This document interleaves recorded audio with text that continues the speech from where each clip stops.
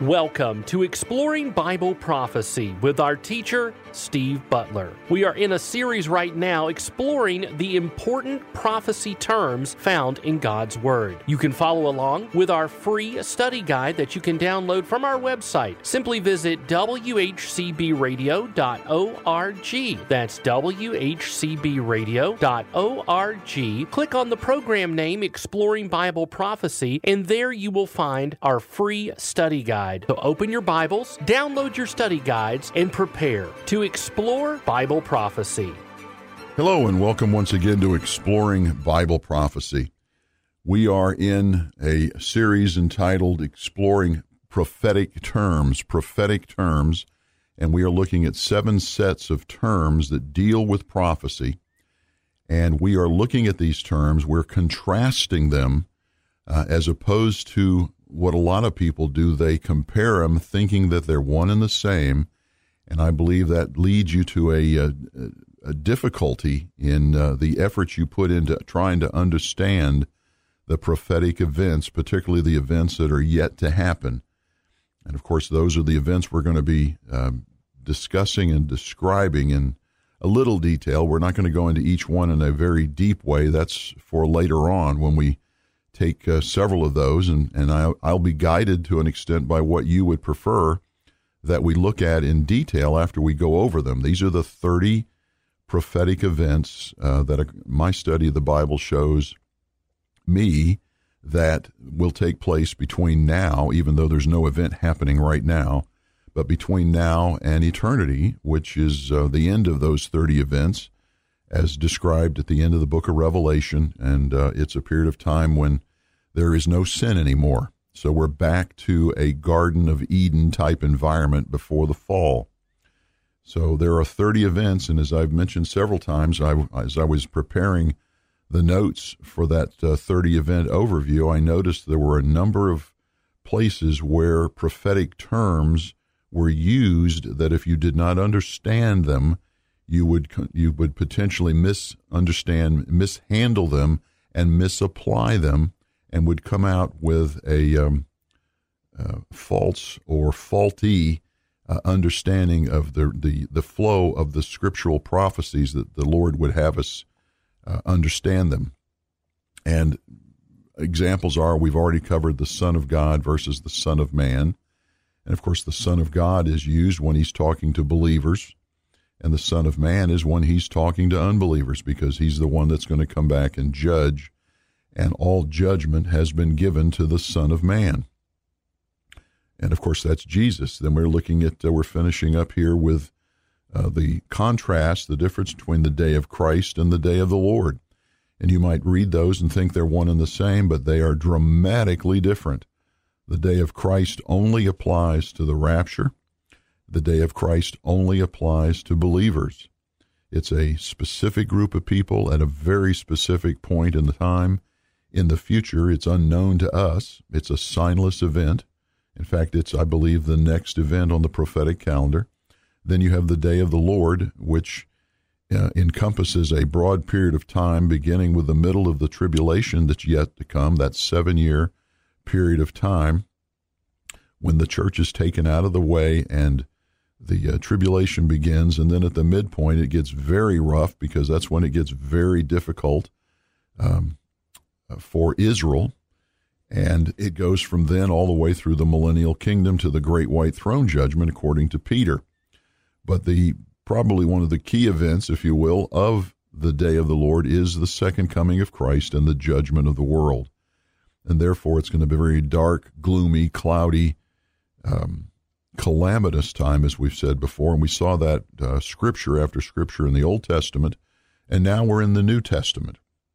And we only find a handful of scriptures in the New Testament about the day of the Lord, because it doesn't have anything to do with the church. And the New Testament is a lot to do with the church. Not all of it, but a lot to do with the church.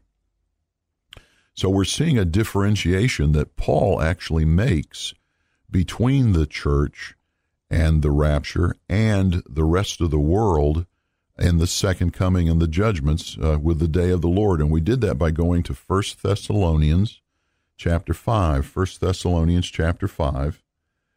And we were starting out in verse 2, where it specifically uses the phrase, the day of the Lord. For you yourselves, 1 Thessalonians 5:2, for you yourselves know full well that the day of the Lord will come just like a thief in the night. So we know that going through that verse when he says, you know full well, and the reason he can say that is because he has taught the brethren, the church in Thessalonica, all about the rapture of the church and the second coming of Christ that encompasses the tribulation. They know the details of that. In fact, he goes as far as to boldly state, you know full well that the day of the Lord will come just like a thief. And because of the term like a thief in the night and how it is misused by a number of Bible teachers that apply it to the church and the rapture of the church, that we went into John chapter 10 and showed how Jesus described the thief and how the thief comes to destroy and to rob and to steal. And that when Jesus refers to himself as coming like a thief, you, in context, when you study the scripture, in context, he's talking to Israel during the tribulation period. Never does Jesus use the term a thief to describe himself relative to the church. He always refers to himself as the good shepherd, the husband, the head, if you will, the chief cornerstone, however you want to put it, but he never refers to himself as a thief relative to the church. So when he comes for the church, it's going to be as the good shepherd to take that particular flock home with him to heaven.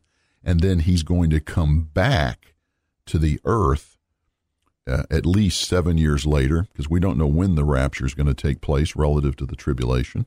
But we know the tribulation is 7 years long, that at the end of the 7-year tribulation, he will come back, and he will come back as a thief, because the world's not going to be looking for him. And they use the example of just as it was in the days of Noah. The world wasn't looking for a flood, and it surprised them at the last moment when the rain started to come and didn't stop. They started banging on the doors of the ark as it floated away, if you will. So just as it was in the days of Noah, he will come like a thief, and they will not know it until it's too late. So that's why we spent time kind of going off on a tangent there to look at the term thief in the night. But then we went on to verse 3, and I mentioned in our last program how that was so full of prophetic taglines, if you will, to help us date when is being talked about here. Of course, we know it's talking about the day of the Lord, but this gives us some more meat around the subject to bring more confidence to our understanding. And it says, while they, and of course we made the point before that the pronouns, following the pronouns is very important here, because in verses 1 and 2, it's talking about you, brethren, and now it's shifting to they. So it's obviously the focus has been moved off the church to another group of people. And verse 3 says, while they are saying peace and safety, and we want to spend some time on peace and safety because that only happens during the tribulation, then destruction will come upon them suddenly like labor pains upon a woman with child. Understanding labor pains and when these labor pains take place is also important. And again, I'll show you from the scripture that the labor pains happen during the first part of the tribulation. When they're saying peace and safety, the labor pains come, and it says, and they, these people that are being referred to, these people who are clearly separate from the church, it says they will not escape. So that's a easy one, that they will not escape. I want to go to that to show you that he's not talking about the church. So staying in 1 Thessalonians, this letter that Paul wrote to the Thessalonians, all about the rapture of the church and all about the tribulation and the second coming of Christ, let's go back to chapter 1, 1 Thessalonians chapter 1. And in 1 Thessalonians chapter 1, he is giving accolades to the believers who are putting up with the Roman heavy oppression, the persecution that's coming from the Romans, and they're doing such a wonderful job of putting up with this and not losing their sight of God, not losing their faith in Jesus, that the word has gotten around outside of Thessalonica. So he says in 1 Thessalonians 1, verses 9 and 10, "For they themselves," these other people, "report about us what kind of a reception we had with you." Paul talking to the other people, talking about the reception we had with you when we came to Thessalonica, "and how you turned to God from idols to serve a living and true God." Verse 10, "And while you're serving, you turn to God and are serving this true God, you are also wait for his Son from heaven, whom he raised from the dead," that is Jesus, "who rescues us from the wrath to come." And in the Hebrew, when you look at that, it means to deliver out of. It doesn't mean to put over in a corner and protect, put a protective cover over them while there's wrath taking place on the earth. It means to take them out, get them out. So it's a rescue, and it's a rescue from the wrath to come. And that wrath is what we were reading over in 1 Thessalonians chapter 5. 1 Thessalonians chapter 5. So I wanted to make the point clear, going back now to 1 Thessalonians chapter 5, that last little phrase in verse 3, "and they will not escape." Obviously, it says over here, we will be rescued in verse 10 of chapter 1, but they will not escape. So another clear point that the church is taken out of the way when this judgment comes, when Jesus comes back at his second coming. So let's go back up here, as we said we would, in verse 3, and unpack this a little bit more, because people can say, well, they're saying peace and safety today. Well, I suppose to an extent you could say that, but is that what's being referred to here? And let me show you some scriptures from the Old Testament that I think will clarify this and show you that this is talking about the tribulation period. It's not talking about today. And if it's talking about the tribulation period, it's not talking about the church. So it says, while they were saying peace and safety. Why would anybody be saying peace and safety, particularly during the tribulation? And that's one of the rationales that people will use when they say this is applying to now. It can't be during the tribulation, because the tribulation is going to be nothing but chaos, death and destruction and despair. Well, let's go to Daniel. Let's go back to the Old Testament, book of Daniel. And we've been in Daniel a lot, so hopefully if you've been with us for a while in this teaching ministry, you've figured out where Isaiah and Ezekiel and Daniel and Jeremiah are. And we want to go to Daniel chapter 9. We've spent a lot of time here because it's one of the most well-known, detailed prophecies of the end times. Not only the end times, but showing us that the people could have known exactly when Jesus came to Jerusalem to be crucified during his first advent. The dates were given, if you will, if you knew how to use the Bible through the leading of the Holy Spirit. Between Daniel chapter 9 and Nehemiah chapter 2, you could get the day that Jesus came to Jerusalem. And of course, this was prophesied 6 centuries before Jesus came in the book of Daniel. But as we went to Luke chapter 19 in a prior program, we showed that Jesus even referred back. He said, you could have known the day that I came if you had simply studied the scriptures, but they were blinded to that. But to our point here about peace and safety, and why a people group or anybody during the horrible tribulation, the 7-year tribulation, could ever proclaim peace and safety. And it says in Daniel chapter 9, the last verse of chapter 9, It says, and he, and of course that he is a reference back up to verse 26 about the prince who is to come, and that's the Antichrist, lowercase p, because the uppercase P is used earlier to describe Jesus there in the same passage. And he, the Antichrist, will make a firm covenant with the many.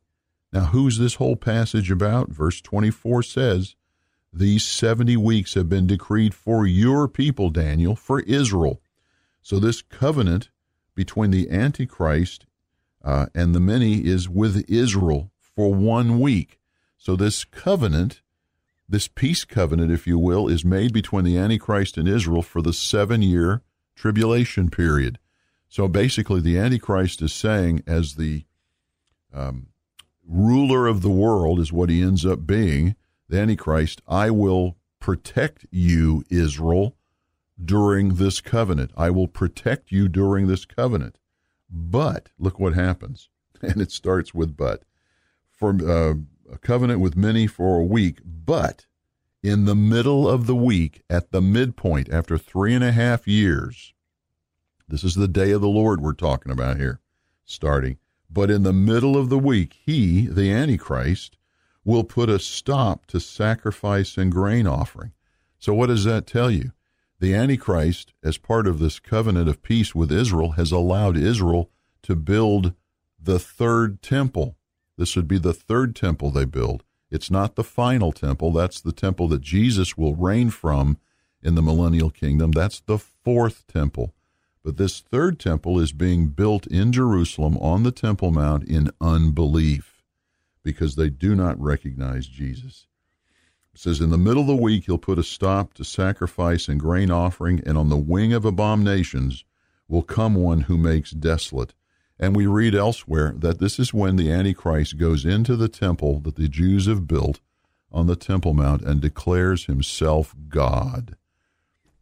So, for the first half of the tribulation, Israel is protected from the chaos that's happening in the world.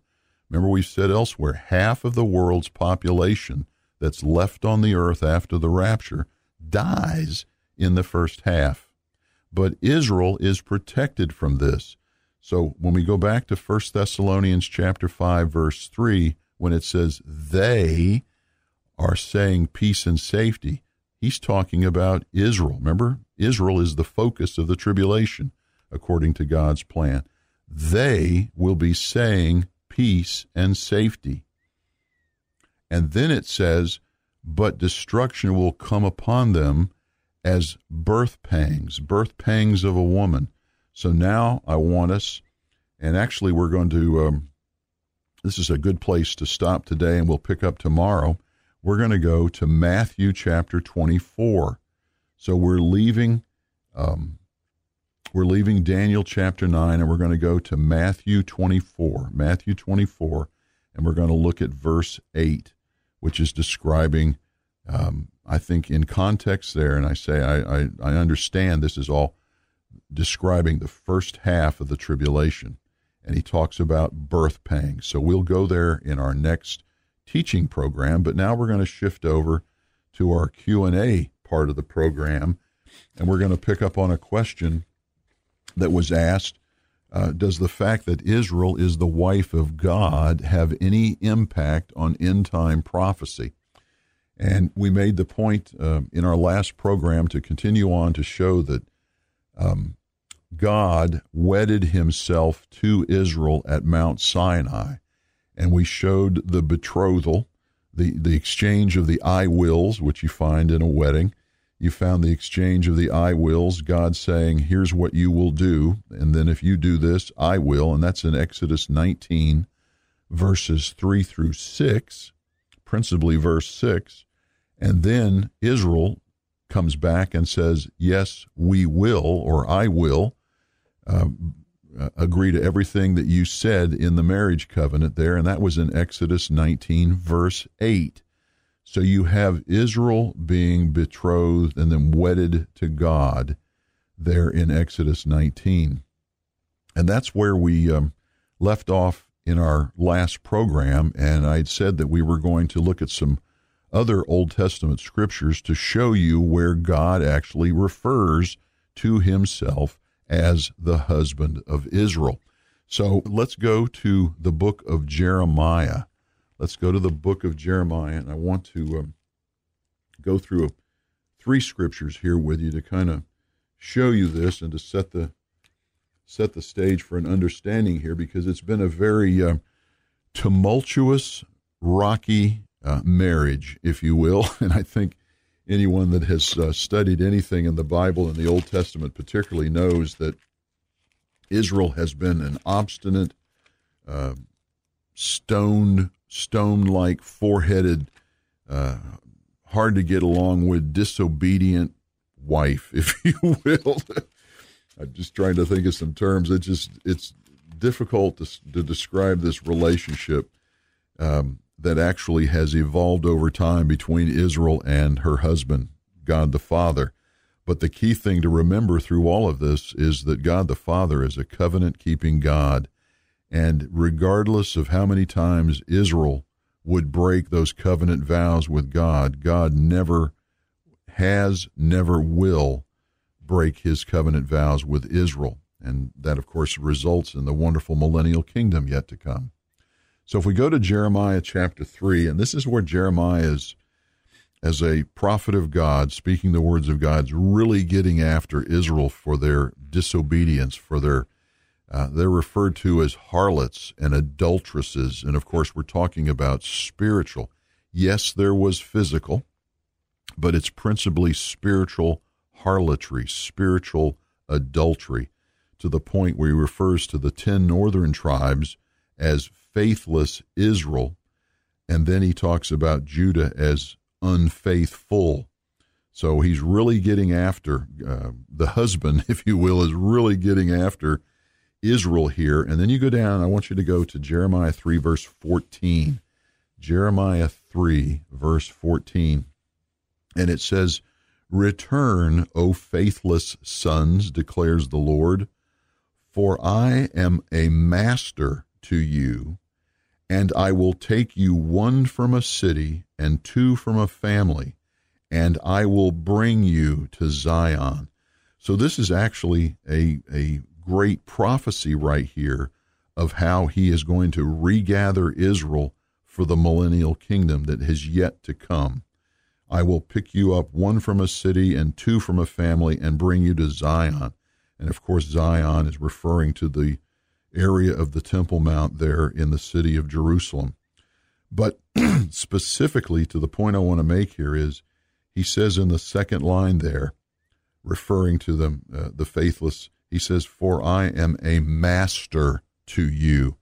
So yes, he has wedded himself to Israel, but Israel has been disobedient. So he's actually referring to himself not as the purely as the husband, but as the unfortunate but necessary aspect of the husband as being the master. In other words, requiring Israel, telling Israel, here's what you have to do or you will be punished. So he's looking at it as a master. But I want you to focus on the word master, because now I want you to go to the minor prophet book of Hosea, or Hosea, however you've heard it. But it's basically, if you get into, you've got Jeremiah, then his little book of Lamentations, then Ezekiel, then Daniel, and then you get into Hosea. And I want you to go to Hosea chapter 2. Hosea chapter 2. Hosea chapter 2, and I want you to look at verse 16. In Hosea chapter 2, verse 16, now this is about the time, actually this is a little bit before the time of, Hosea wrote, 100 years or so before Jeremiah. But he's prophesying the future. He's prophesying the future, and that's the key thing to understand here as we read Hosea chapter 2, verse 16. And he says in verse 16, "It will come about in that day," looking forward now, declares the Lord, "that you will call me Ishi," is the word I find here in my Bible, in the New American Standard Bible, but it's translated you will call me my husband. And in the next line in verse 16, and will no longer call me Baali, which is translated my master. So you remember back in Jeremiah 13, God the Father was really getting after his wife for her adulterous, sinful ways, and he was saying, I'm having to be a master to you. But there's going to be a point in time when you will be counted as righteous, that righteous remnant of Israel, and I will go back to my full husband relationship and not have to be the demanding master aspect of husband, but a loving husband to you, that you will call me husband and will no longer call me master. And the last place I want us to go here as we finish up this look at Israel as the wife of God is Isaiah 54. So we were back in Jeremiah, so we keep going to the left. Hosea back through Jeremiah to Isaiah and go to Isaiah 54. And in Isaiah 54, if we'd go to verse 5, it says, for your husband, referring to Israel, your husband is your maker, whose name is the Lord of hosts, and your Redeemer is the Holy One of Israel, who is called the God of all the earth. So the God of all the earth in that fourth line is, according to the first line of verse 5, your husband. So God very clearly shows, not just, we went through the wedding vows back in Exodus 19, but then he refers to himself as the husband of Israel all through her. He doesn't do that with any other people group because he didn't wed any other Greek people group. He didn't develop this intimate relationship, this covenant bonded relationship with anyone else. There's only one other group that has anywhere near this intimate relationship, and that's the church, because God has covenanted with the church through the death, burial, and resurrection of Jesus, and that's the promise of everlasting life, the promise of being wedded to Jesus at the rapture of the church. That is a covenant bond that you can parallel, if you will, with Israel, but not to be confused with Israel. And that's what we want to get into in the next portion of our question and answer period, is that relationship of Israel and the church. Remember, if we don't talk again, I'll be seeing you in the air. Thank you for joining us on this edition of Exploring Bible Prophecy. Our special offer this month is Consider the Ant, Volume 1, The Basics. Consider the Ant is a biblically based look at emergency preparedness. You'll be taken through the steps necessary to prepare yourself for the unexpected. This special DVD can be yours for only $20. To get your copy of Volume 1, The Basics from Consider the Ant, simply call us at 878-6279. That's 423-878-6279. Exploring Bible Prophecy is a production of WHCB. Learn more at WHCBradio.org.